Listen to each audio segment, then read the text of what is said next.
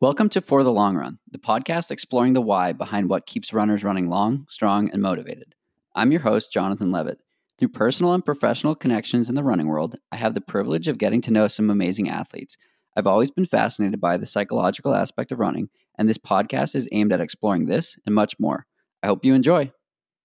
This episode is sponsored by Add-A-Day. I've been loving their BioZoom, a portable myofascial release device, essentially a massage therapy gun.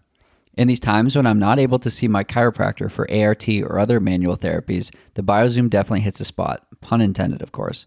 BioZoom is designed to help with recovery and can target specific areas of the body in different ways with one of the 5 attachments designed for tissue-specific treatments. Quieter than the other therapy guns out there, I love using mine while sitting on the couch relaxing, or honestly, even while on a Zoom call.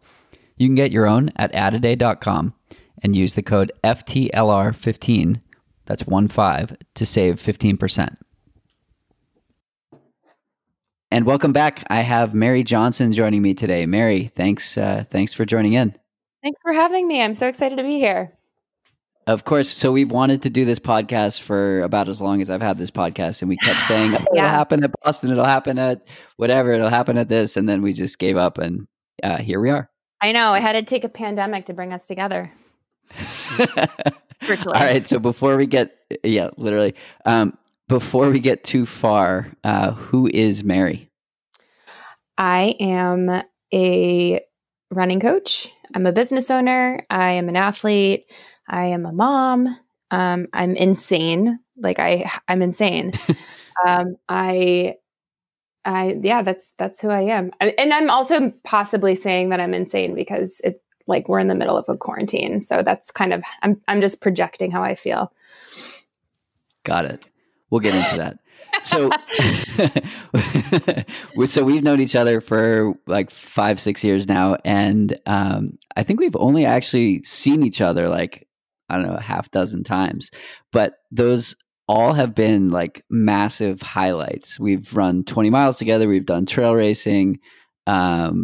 I think we've done a couple of 20 miler, or one was a 20 miler, one was a half marathon where you dusted me in the last 5K. And it remains my PR. So thank you for that one. But enough about me. Over to you. So you have been running for a while now, and I want to know, how did you get into it? Yeah, it's really crazy because I felt like for a while I was like, I'm just a beginner, and I'm definitely not anymore. And we're at that stage with running where I've been doing it for a while. My first marathon was 10 years ago, which is crazy. So I started in high school. You get out of gym class if you joined a team. So I joined indoor track and ended up really liking it. And I ended up quitting the lacrosse team the next year the next season as a result of enjoying my time on the track team. And then I went to row crew in college, but I always had that like running thing. So I wasn't, I'd caught the bug for sure when I was in high school. And then it wasn't until after college when I was just in the throes of my job and partying that I was like, I'm just going to sign up for a marathon so I can start having structure in my life again, because that's what a rational person thinks. And I signed up for the Philly Marathon in 2010. And I ran it on like ridiculous training. Like, I know it. I mean, the running community was not what it is today, or at least from a social media perspective, it was not. And so I just had this like choppy training plan, and I kind of followed it, and I finished my first marathon. And then I kind of did sink back into the job behavior, like the partying job, and like I would gain weight and just kind of not stick to working out and fitness, and which is crazy because I had been a collegiate athlete. So I was definitely in this kind of like yo-yo place, and mentally too. I think it's something that isn't discussed often is like when collegiate athletes leave that structure, it's very confusing and hard and depressing. And I had signed up for a marathon, but then like went back to the blah. And so that's kind of where I was. And then finally I was like, you know what? I'm going to hire a coach. I'm going to qualify for the Boston Marathon, and I'm going to do it the right way. I'm going to train the right way. I'm going to follow the directions. I'm going to eat the right things. I'm going to maybe get a GPS watch. And I did it. And over the course of 6 months, it completely transformed my entire life. And at the end of this, I ran New Jersey in 2013. And I did qualify. And my coach at the time was like, well, do you want to keep going or do you want to just, go back to the old ways? And I was like, I can't. So I thought about it. I was like, I could just hang out and not do much. And I realized that I really couldn't, because my life had been so transformed by the structure that had returned that I had created for the first time. So running for me was a way of just structure and happiness and reaching goals and eventually connecting with people. That's awesome. So that was 2013. Your first marathon, you said, was 2010. 10 years later, you've run a handful of marathons. You've gotten a lot faster. And now your profession is also running and fitness and performance. So how did that come about? How did you go from working full-time at a desk job to working full-time in the industry? I think the desk job was it was something I enjoyed, but it wasn't my passion. And I was in fashion, so I was kind of like, oh, this is cool. If I were to have a desk job, it would be a fashion desk job.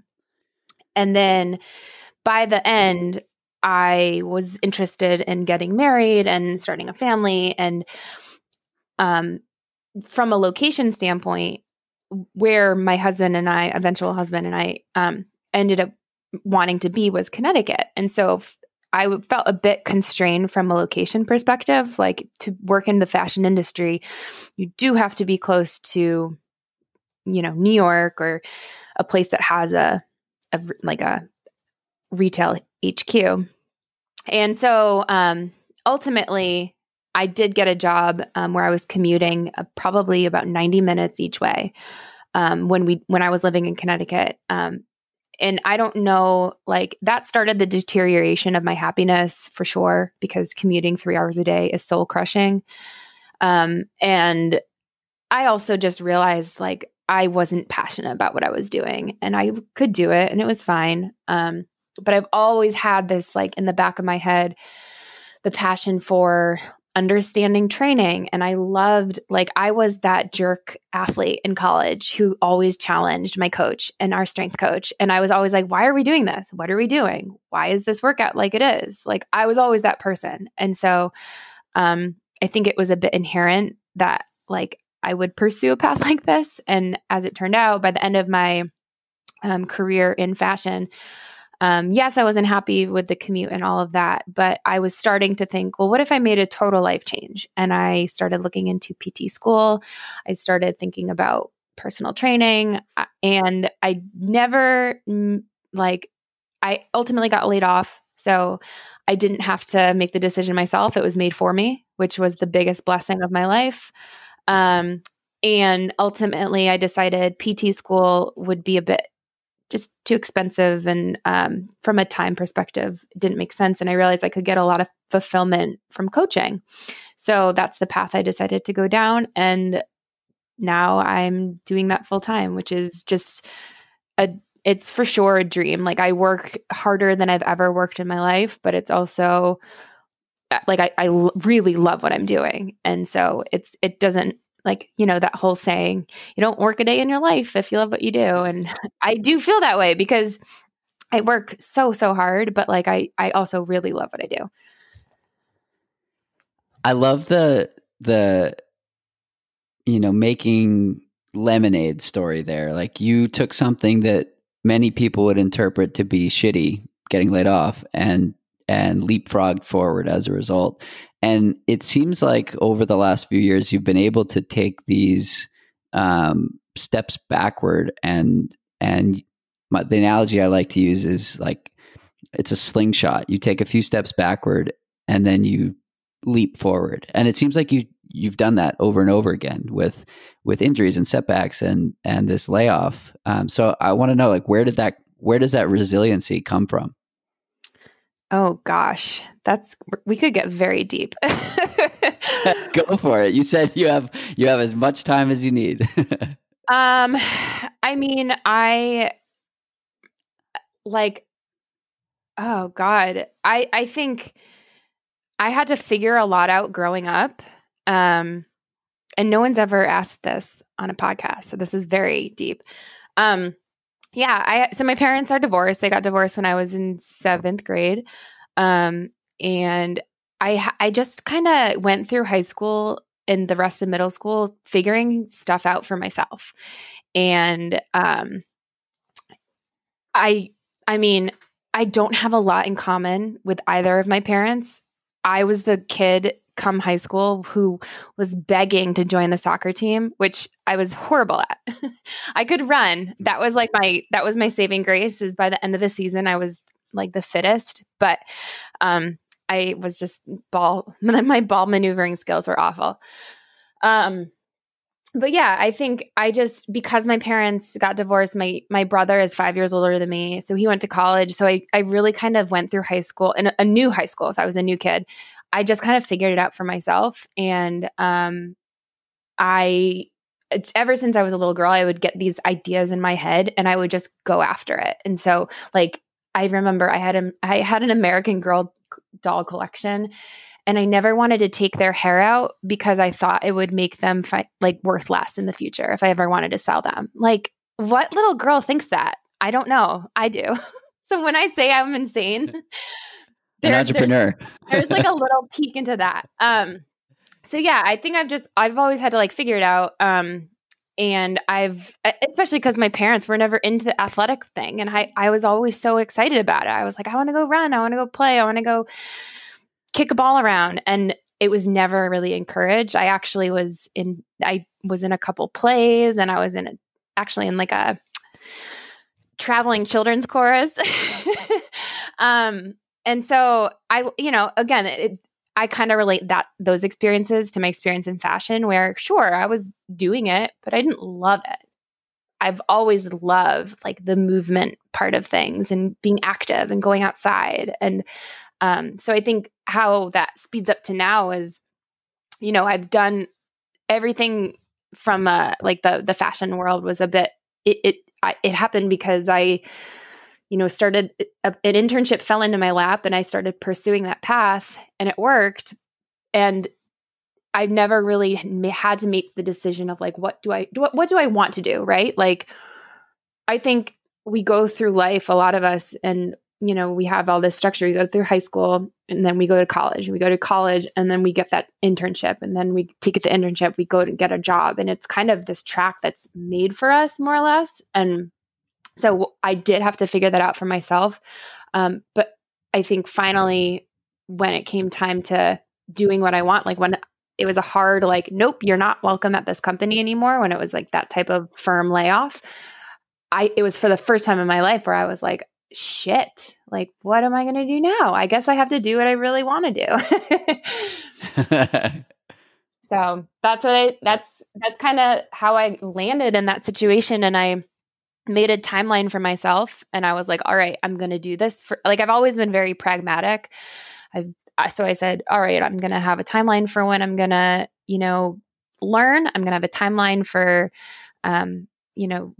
the next step for talking with professionals and learning about their industry. And then by this time, I'm going to figure it out, or at least get a job where I'm getting paid, even if it's a waitress. I'm going to start earning my in-keep by September or whatever. So that's kind of like how I started the transition, so to speak.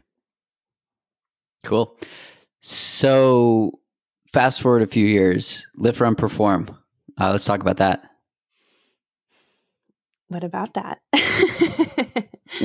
For those that don't know, what is Lift Run Perform? Lift Run Perform is a online running and coaching business.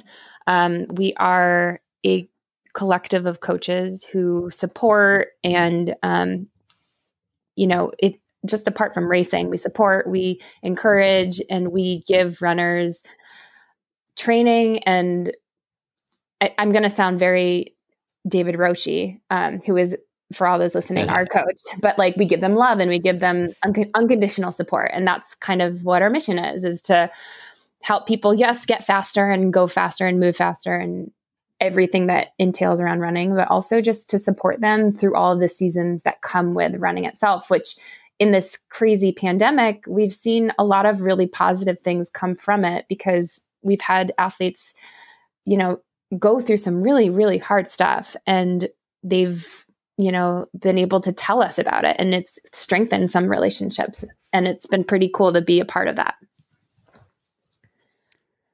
It only took us 14 minutes to have the first David Roche mention, which is actually faster than I was expecting, but we'll get to that. So one of the things that Live Run Perform has done that I loved was the Breaking 3 project. Was that last fall? Yep, last fall.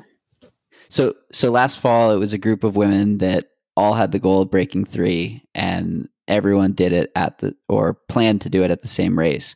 So talk to me about that. Where did that idea come from? And then what was it like to be a part of that journey?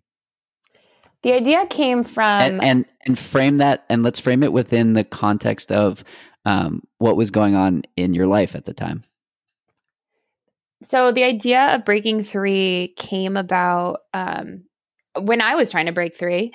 I had one or two very close training buddies that I was running with, and it was just the best experience is to run alongside someone going for the same goal. It's the best experience. You work with each other, you support each other, you encourage each other. In fact, actually at my first marathon, I met one of my very best friends at the Philadelphia Marathon in 2010.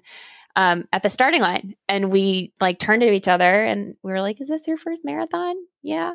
And we ended up running 21 miles together.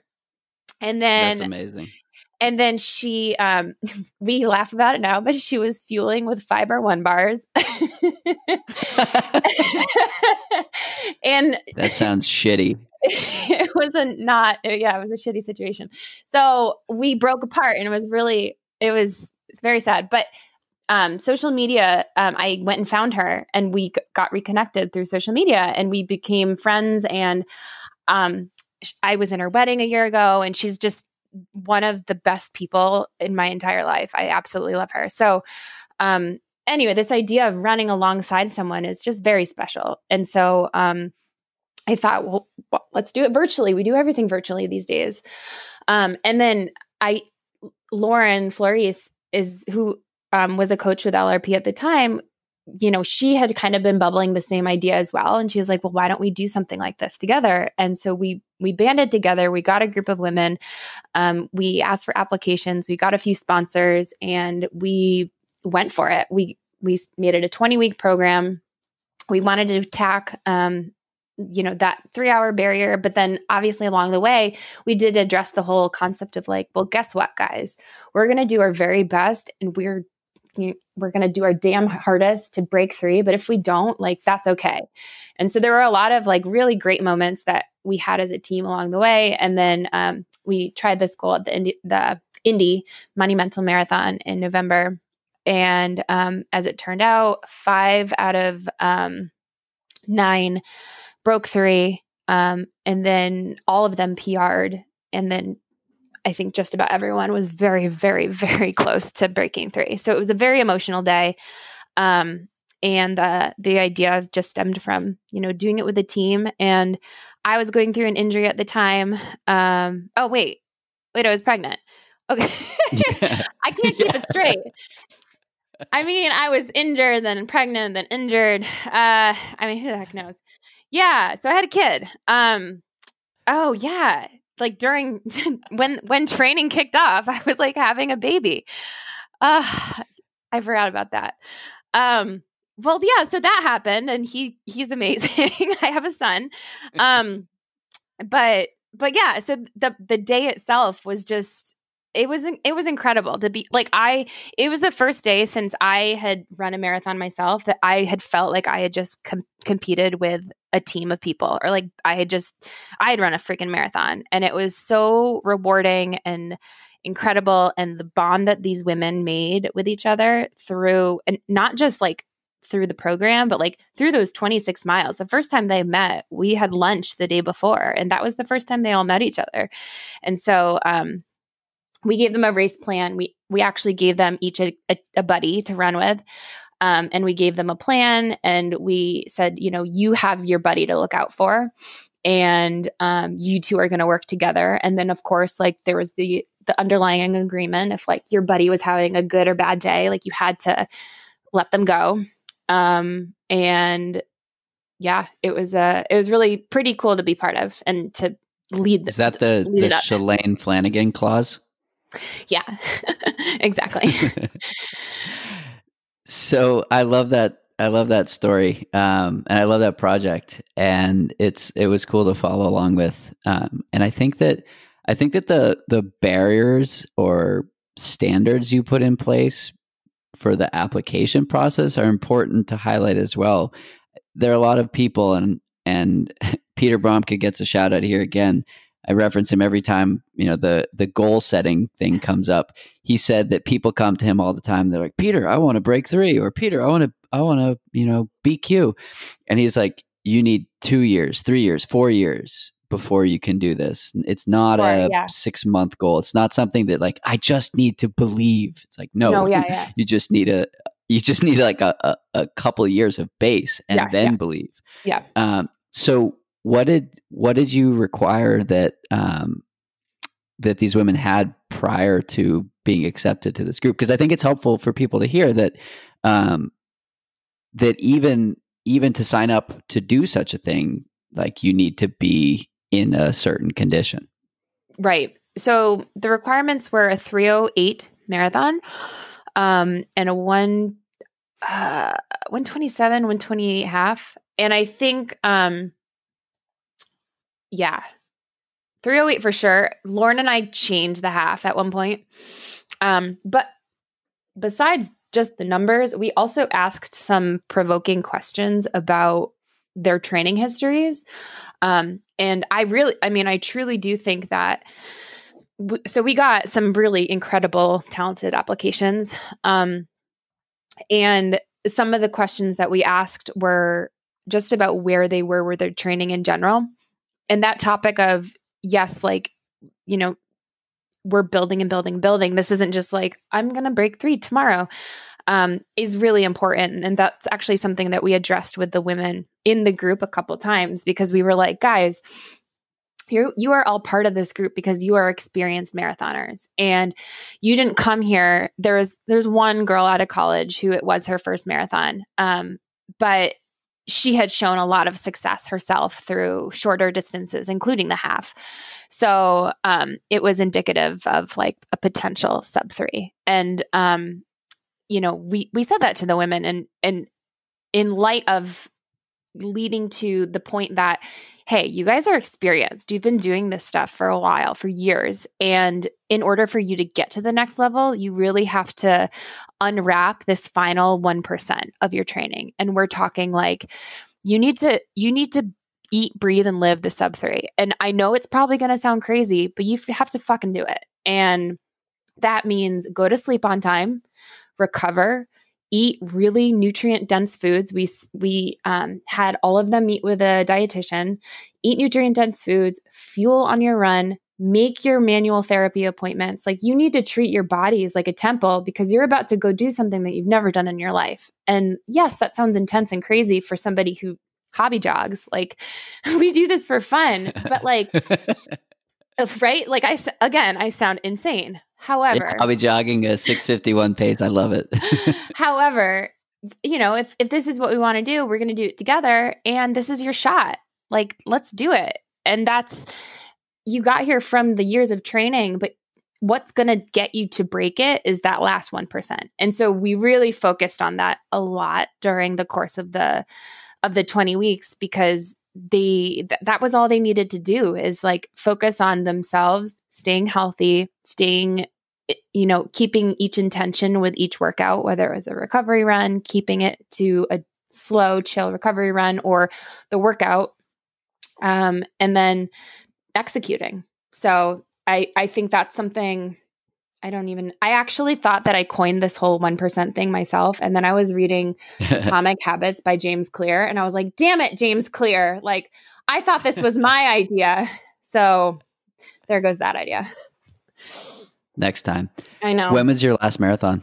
My last marathon was Philly 2016. And what's it like? I was just going to say it was a shitty time.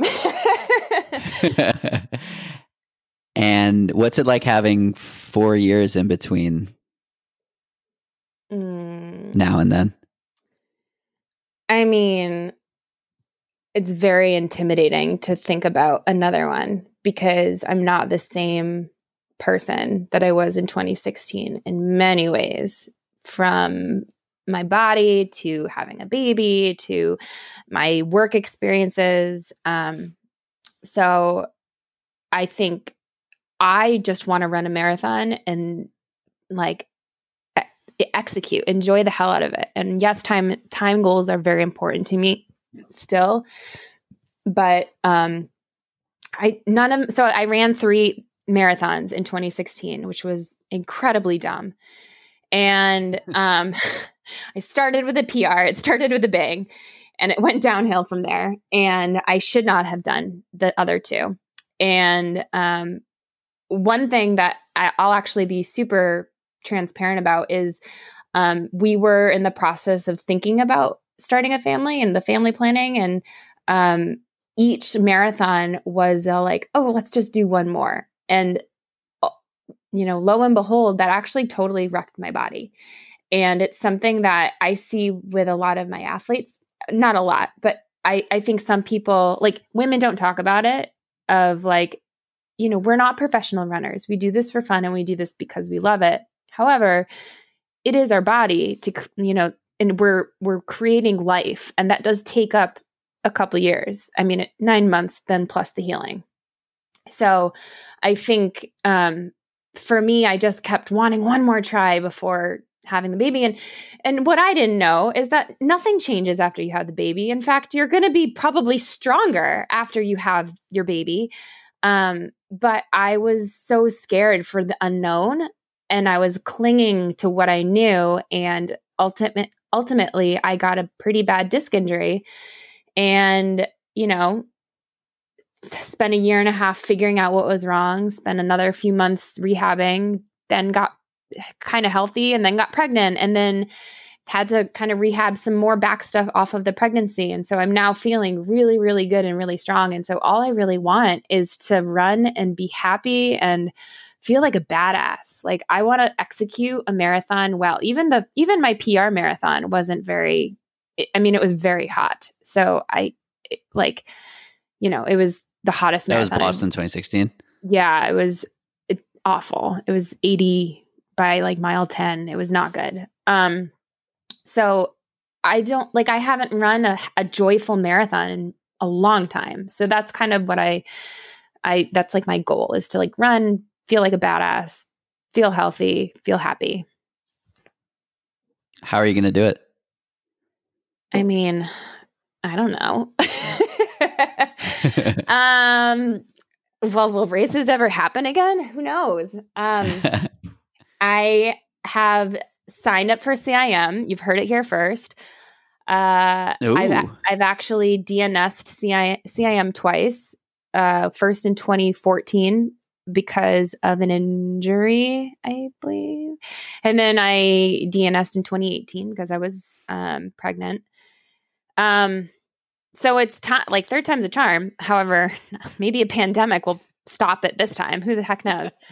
But yeah, so maybe I'll do it there. And if I don't, that's okay. But I'm just enjoying training and being strong. And I totally, so I think the back stuff that I was experiencing, I think I started to get better and I was running healthy, and then I got pregnant, and I mean, pregnancy really just throws everything out of whack from a hip and back perspective. So, who knows if my postpartum injury was like a residual effect of, what happened in 2016, 2017, or if it was the pregnancy. we'll never know. It's all connected, right? Like your body is, this is the thing, right? The older we get, your body is a temple. Like it's going through these things. The older I get, I'm like, oh my God, I did fall when I was like 25 and hurt my wrist, and now it's coming back to nip me in the butt. Like it's, this stuff doesn't, I mean, you got to take care of your body. So anyway, that's really been my focus is like, yeah, I want to do the marathon, but I've been focusing on being strong and feeling good when no one wants to run in pain. So. Yeah, I think the joy and enjoyment of it and love for the journey is what it takes. I was doing a little reflecting on this on Twitter about the podcast. I hit 200,000 listens this morning, so thank you everyone who's tuned in. That's awesome. But what I was the time clock. But when I finally saw that 2 on the clock, it was like, oh my God, that was the best feeling ever. But even if it wasn't a 2 or a 3 or a 4 or whatever, it was like, that's the icing on the cake. And it was exactly like what you said, that, you know, you're looking for that like, I felt like a badass, and I felt like I could do anything, and just being there was a win. And so I totally agree with what you're saying in terms of the goal perspective, being like, I just want to feel good out there. And I love that. I mean, we do it because we love it. And to go after, again, like this whole idea of racing being the icing on the cake is something that was introduced to me by David Roach. And like, it's very true. Like we spend 98% of this running journey training. And, you know, I think many, many people are like, oh, the training's my favorite part. But we're all now seeing with COVID, what happens when the races are actually taken away from us? How do you feel now? Right. Right. And I do think it's like illuminating some very interesting things. Like, you know, the people who really are results driven are having a very hard time with this. Whereas the people who have already made the decision that they love this process and the hell with races, like, I think they're having a little bit of an easier time. You know, it's not an easy time for anyone, but yeah, I think the whole concept of going out and just feeling awesome. That's what I'm like, I'm craving it so badly. So that's why I'm running right now. But you're doing it. You did a 10 miler for the first time in how long recently? Oh gosh. Like, you know, I think I ran 10 or 12 when I was pregnant. But it never, for anyone who's been pregnant, it's like sipping out of a straw. You can't breathe. So I think I ran one 10 or 12 miler when I was pregnant, and that's it. So yeah, I've now run 2 weekends of 10 miles. And I actually just ran I was told to go out and just enjoy the run and just do it like for whatever pace. And I just had a really awesome run 2 days ago. And it was, again, like I was a badass run, right? Like we can coin that term. They heard the badass runs, where I finished and I was like, oh, that was freaking awesome. So it's starting to come back for sure. I think, but it took it's taken so long, and it's still like distances above, goodness. I mean, I'll say 12 miles still scare the crap out of me because it's been 4 years. So yeah. It's going to be mentally, I think, tough to, you know, get to that place. But, you know, whatever. I'm in it. I'm doing it. That's all you can do. Thanks again to Add a Day for sponsoring this episode. I love their massage therapy gun called BioZoom, especially in these days when I can't see my chiro for regular body work. BioZoom is designed to help with recovery and can target any specific sore spots with one of the 5 attachments designed for different parts of the body. It's super easy to use right out of the box and has definitely helped with any muscular aches and pains that have popped up over the last few months. Grab yours at addaday.com, like add a day, with code FTLR15 to save 15%.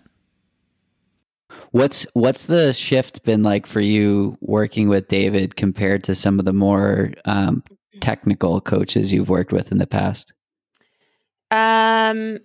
So from a workout perspective, the concept of effort only has been new and wonderful. I think especially because I'm at the point where I know how my body feels.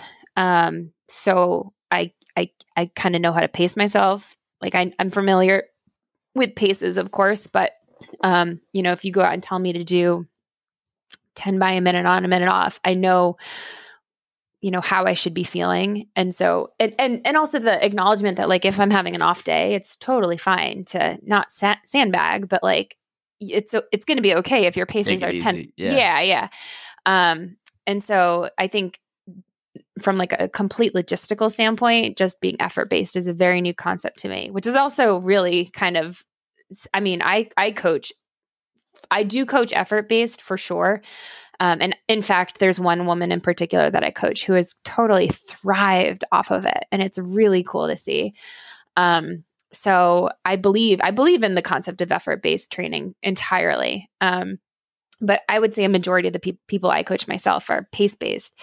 So I'm excited to go through an entire cycle doing effort-based and see where it yields me. So that's new. I think also the concept of just like being able to add a mile here or there if you're feeling it, or subtract it here or there just because you're feeling it, like that openness for flexibility in your schedule is new with David. Within reason, he tells you when he doesn't want it. And he's been a little angry at me sometimes. He might be listening right now. I know. I'm sorry. No, I really do listen to him like 99.9% of the time. And it's the time I didn't listen to him, I ended up injured. I know. Yeah, no, actually this past week, it was like my first, like, I need to listen to David Roach moment. Like really listen to him, because I actually ran my 10 miles and my Achilles was kind of like, like, I don't like you. And I told him, and he was like, all right, let's just take a couple days off and then drop the workout Wednesday. And I was like, oh, are you sure? And he was like, yes. And I did, and I feel fine now. Like, I feel completely fine. And I know that if I ran, like, I basically took my first day off, and then by the second day I was like, I'm fine. David, can I run? He said, no. And I said, okay, fine. And then by the time Wednesday came around, I was like, well, I should be able to do the workout. He's like, no. And like, okay. So this obvious, like, great thing about this is I feel 100% fine now. Whereas I think if I had done something along the way and I didn't listen to him, I would not be saying that. So yeah, that I think the trust too is I just have it with David. It's taken a while when I've worked with other coaches for me to like get to that point. And with David, I just really trust him a lot. And I think that is because he does offer this unconditional support, and he's really freaking good at what he does.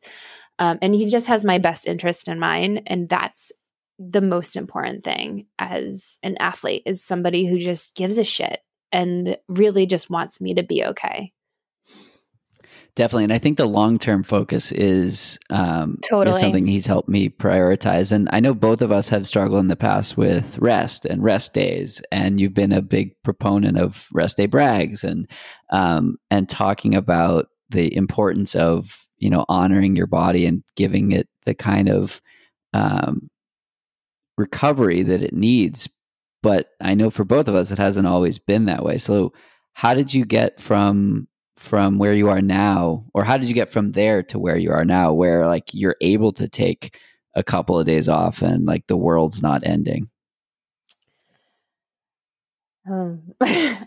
I mean, maybe the world is ending, but it's separate from the running. No, I actually really love rest days. Let's just be clear. I love them. I'm one of those people that loves taper. Like, I'm very lazy. I love not moving. Like, if I don't have to. But yeah, I think like the concept of like, all right, it's just a day off, it's not a big deal. That definitely, like, I think, being pregnant and working out through pregnancy was like the ultimate test of how much do you love it? You know what I mean? Because no one's making you work out through pregnancy. You're not going to be fit when you work out when you're pregnant. Like, you're working out through pregnancy because you want to feel healthy and you want to feel happy and you want to move and you want to be joyful. And if there is a day where I was just, oh, I'm tired and don't want to move, I didn't move. And guess what? I worked out through my pregnancy. It didn't mean that I wasn't able to have a healthy experience. Wonderfully, my son was born fine. I was fine. And, whether that's a tribute to me working out or not, I don't know. But, so going through pregnancy and just going through like really, you don't have to work out, but you choose to. And so that mindset now with training is applicable. And then from a rest perspective, like if you don't rest, like you're not going to be able to train. And that's probably the biggest message of like how I've gotten to this place is like, if you just take a day or two, like it's going to be better. Whereas, especially now, I'm finding a much easier time having that mindset with the long-term goals, because it's like, I want a long-term goal and it's only going to happen if I make the right choices now. Like when I started running off of having a baby, it was like 10-minute runs for weeks and then 15-minute runs for weeks. And I remember being so pissed off because I was like, nothing felt better. Nothing felt easier. And David said, it's the little things that you do now is what's going to make your bigger runs happen later. And that's just something I always repeated to myself. Like it's these little 10-minute shitty runs now that like will make the 8, 10, 12 milers feel awesome. And he's right. Definitely. So we've talked about the goal of breaking 3 and the long-term approach. We've also talked about some trail goals you have. Do you want to talk about that a little bit?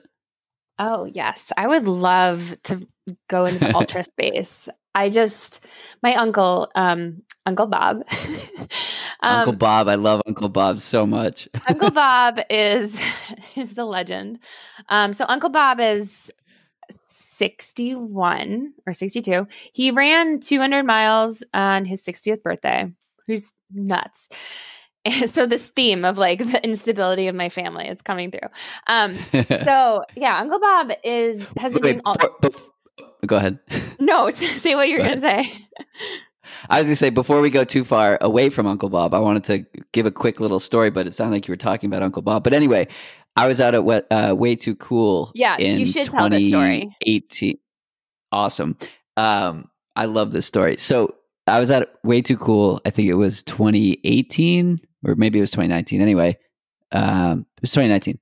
So I'm standing at the finish line. It's pouring rain. There's mud everywhere. And this dude comes like hauling in. He's got mud all over his face, all over his body. I mean, Claire Gallagher, who won the race that day, said she was, fording rivers to get through the race course because there was so much water on it. So picture Uncle Bob coming through into the finisher's chute, which is a giant mud pile, and he just starts like shouting, and he just like slides into home right into this mud pile. And I happened to like be quick on the trigger and like took a bunch of photos and I posted them to Instagram, and Mary was like, "Oh my God, that's Uncle Bob."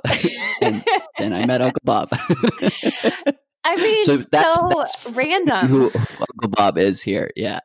Well, and so and I had to like because you can barely see his bib. So then I did a little, like before I even texted you, I was like, what is the bib? And then I kind of figured out the number, and it did match Uncle Bob's number. And I was like, I think that's my Uncle Bob, John. And you're like, yeah, I met him. I know. He's awesome. So Uncle Bob has been running ultras and trail races for quite some time. He actually, so the reason I didn't mention this, but the reason I've signed up for CIM so often is because Uncle Bob and his wife live at mile 13 of the CIM race. So like, it's always been the plan that like, we're going to go over there. My Aunt Marcy is going to drive me to the starting line. I've run the first half of the course before when I visited them.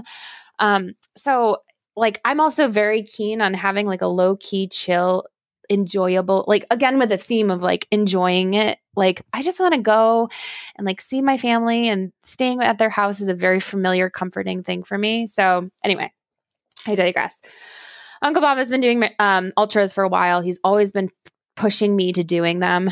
And I've always, like, before I ran, I was like, no, you're crazy. And now I'm like, yeah, let's do ultras. So I don't, he will go and do 200-mile races through the Italian Alps. And I'm not sure I'll ever do that, but, I would love to run. There is a part of me that just wants to sign up for 100-miler, because it's kind of like my urge for signing up for the marathon, where like, I hadn't even run a half. Like, I was like, oh, F it, I'm going to do the marathon. Like, that's kind of how I feel about the 100-miler. One of those too. What? I love that. They're so that was my experience also. Like, signing up for a marathon was my first race. Yeah. And I've only met like 5 other people who have gone that route. So yeah, that's awesome. No, that was my first race of my life. And I'm actually that's a lie. That's a lie. I ran I did a triathlon, like a mini, like local thing. Got it. We'll skip that. Yeah, we'll skip that. That's not running. That's like biking and swimming and stuff. Yeah. It's a different sport. Totally. So I just kind of feel like, I don't know, I just want to like sign up for a big one. But I know. What is it about the 100? I mean, it's 100 miles. I think I'm very intrigued with the mental part of it. I think I would do very well with just being like, telling myself like, you're going to freaking do this. And maybe not, maybe I'm going to fail. I don't know. That's exciting too. But, I just think it's really cool to, and I recognize that ultra marathoning is all it's, about staying on your feet, being very mentally strong, fueling correctly, and just working through the hours. And so that challenge is really exciting, right? Because like, we can run fast and do like halves and marathons and stuff, but the ultra is just like a survival race, and it's a survival adventure. So that's cool. I think that's really awesome. So we'll see. Uncle Bob wants me to do the way too cool 50K. Wait, is it 50K or 50? Is it 50 miles? 50K. 50K, yeah. No, it's a 50K. That one is a blast. The community is incredible, and it's such a low key event. And then they give you frog cupcakes at the end of it. Oh. Yeah, it was his. So that was his first one. So he was like, you can hold, but you know what? The reason why I have to keep marathoning is because I have to beat his PR, which I think is like a 3:03, 3:02. So I'm on that quest first, and then we'll attack the ultras. But I think I would love to go to Western States. I would love to I just feel like I would be just good. I feel, especially now with all the strength I've done, I feel pretty resilient. I dabbled in a little trail stuff, and from an agility standpoint, I do very well. The trails in Connecticut are very technical and gross, and I think it's been great training. While we don't have vertical, we've got lots of rocks and roots, and it's been, any trail runner in Connecticut can understand that going for a 60-minute trail run is exhausting, because you're mentally just like step. And it's very hard. So, and Connecticut, I mean like Northeast. I don't know how your trails are, but they're tough. So, yeah, I would love to do the big ones, and then Western States just seems like a nice little ribbon on the whole thing. You got to get out to one and inspect it. Well, yeah, when possible, but it's the coolest environment. If for someone who loves the community as much as you do, a marathon's cool to watch, but being at an aid station of an ultra in the later stages of the race you see some stuff, and it's incredible. Have you crewed for anyone? I have, and I crewed at Run Rabbit, which is in Steamboat Springs, Colorado. It's a 100-miler. And then I've spectated Western States once and was planning to be out there again this year. And it's incredible. Yeah. But yeah, I think that's where I should talk to Uncle Bob and volunteer to crew his next thing. But that's how new I am to the whole thing. I've dabbled in these local things, these local trail races, and know that I love the trails, but I'm ready to commit to something. I think probably, long term, that's where I see myself the most. Awesome. What are you scared of? For a long time, I said I was scared of failure. And I think I probably still am. But what I'm trying to work on is not being scared of that and knowing that the more times we put ourselves into uncomfortable situations and have uncomfortable conversations, the less we fail, the more we learn. So we're getting there.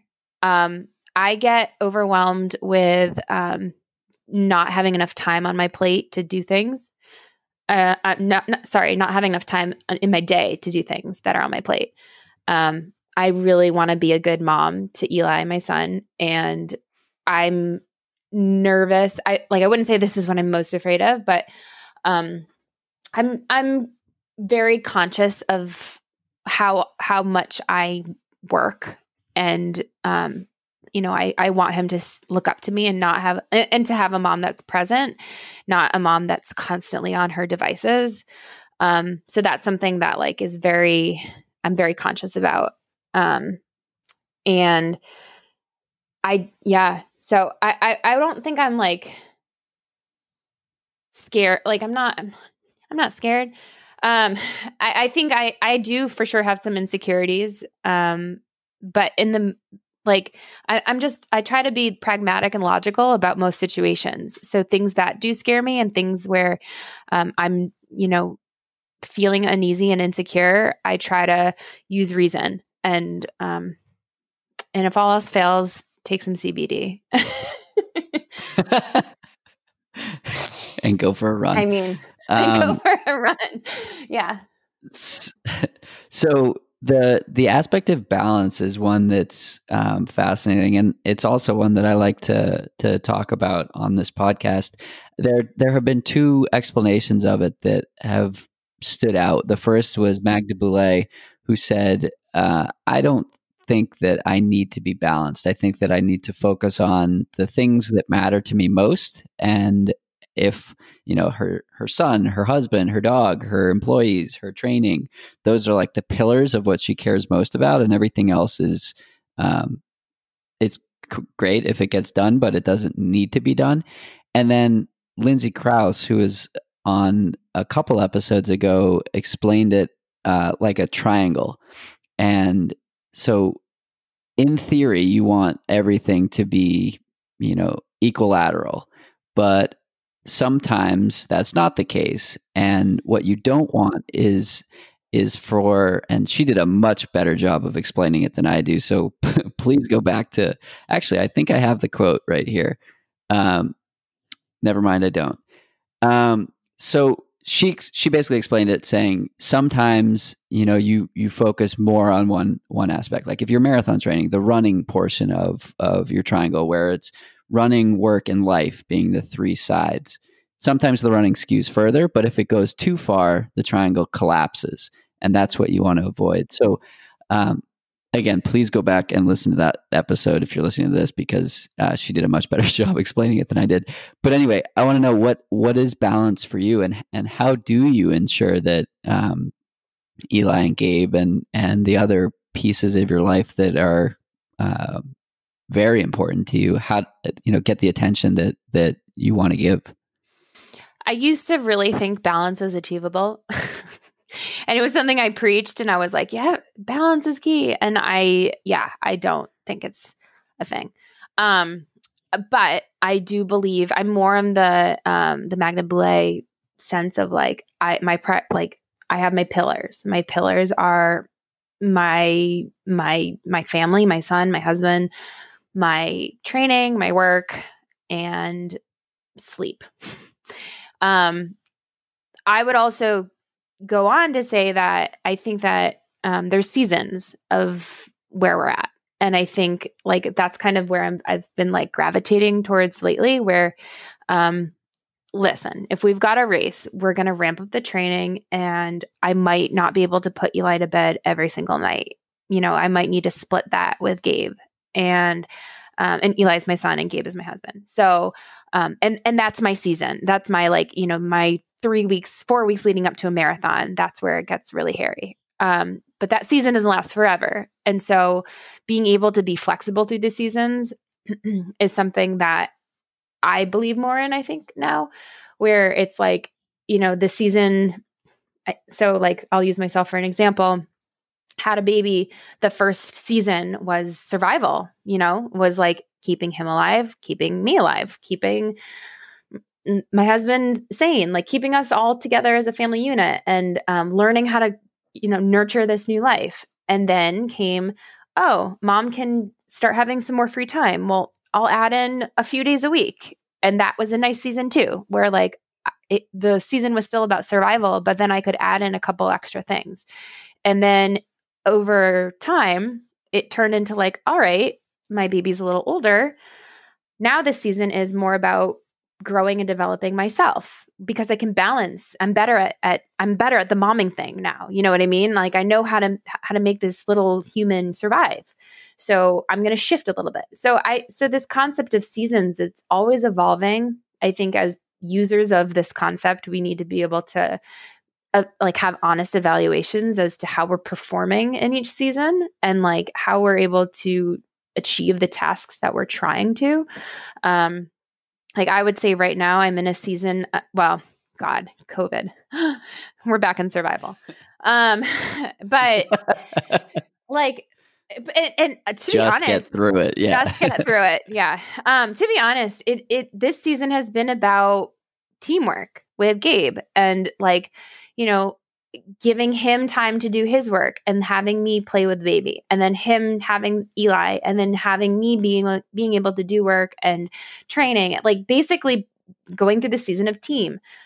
So, you know, this season will change in 2 or 3 months. So I think being open to the fact that balance is not necessarily something we should strive for, but more so being open to having these changes and like being really working as hard as we can, and being open to having that change in a couple months. And then if we're sucking, like if we are just not happy, and to like zone out and be like, all right, well, what's making me suck in this situation? Like, am I not prioritize? Am I spending too much time on social media? Am I not focused enough? Am I spending too much time training? Do I need to reel that in? You know what I mean? And having an honest approach at our behavior, so we can make tangible actions, is the whole point.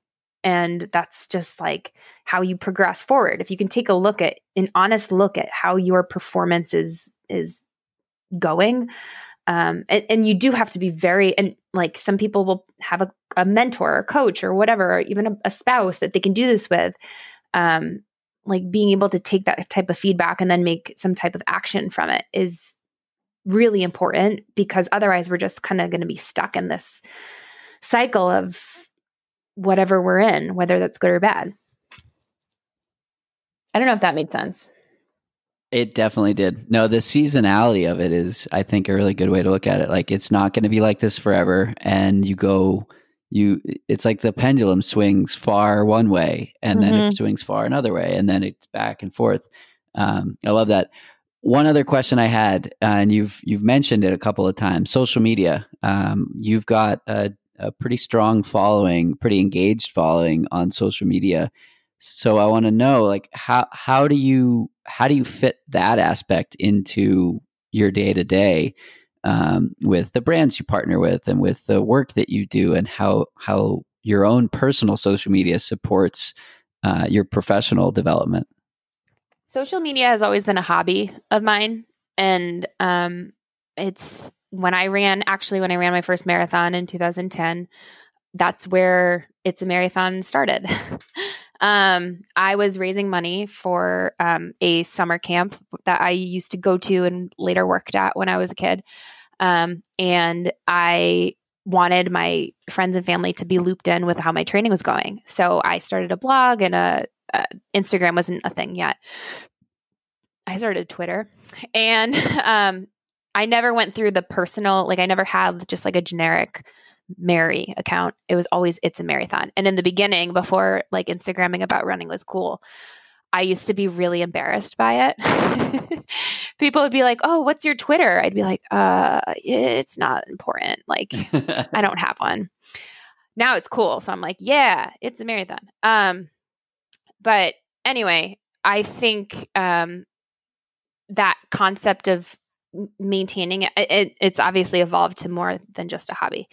But I think that is part of the equation of my equation that I do struggle with, because it's important. It's made me fantastic connections and friends. I struggle with consumption and like getting frustrated at the quality that I see, and I try to back away and not get too ramped up.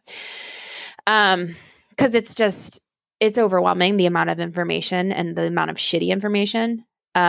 So on days like that, I try to just remember that I'm on it for happiness, for entertainment, to send my message about my training tips, motivation, and to connect with great people. That's it. And to learn.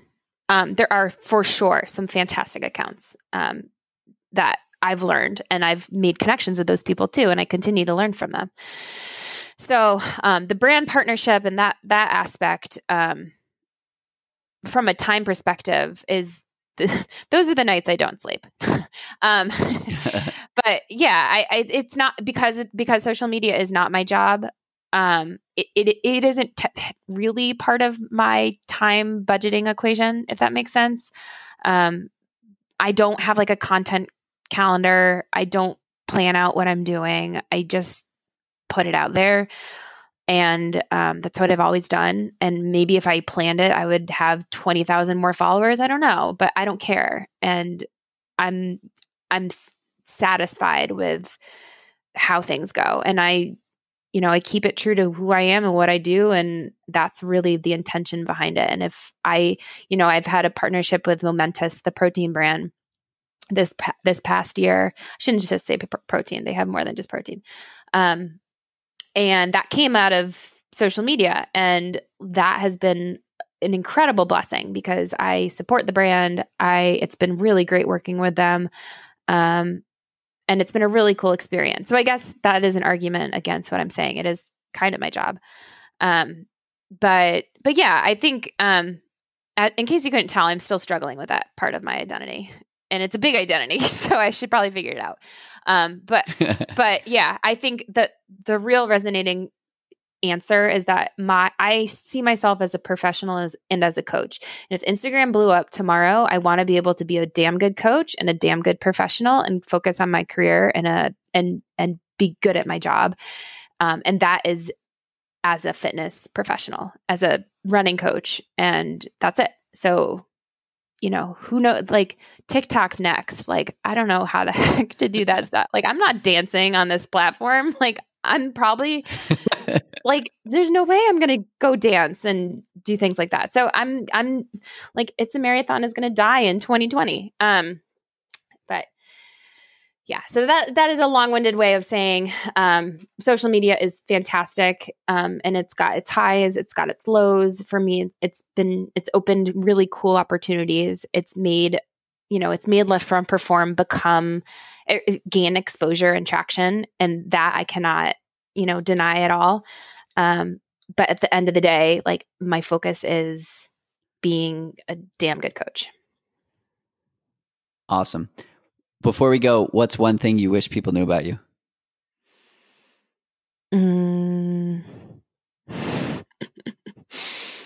Oh gosh. I've said a lot of things today that I've never said out loud. So So the answer is go back and listen, and you'll learn some things. Yeah. Yeah. I mean, I people have said like I play piano or. Yeah. I'm a lefty. I don't know if anyone knows that. I'm a lefty and I'm 5'9". I think a lot of people know that I'm tall, but you don't know I'm a lefty. There you go. There we go. Cool. Where can we find you if we haven't listened to the last 10 minutes?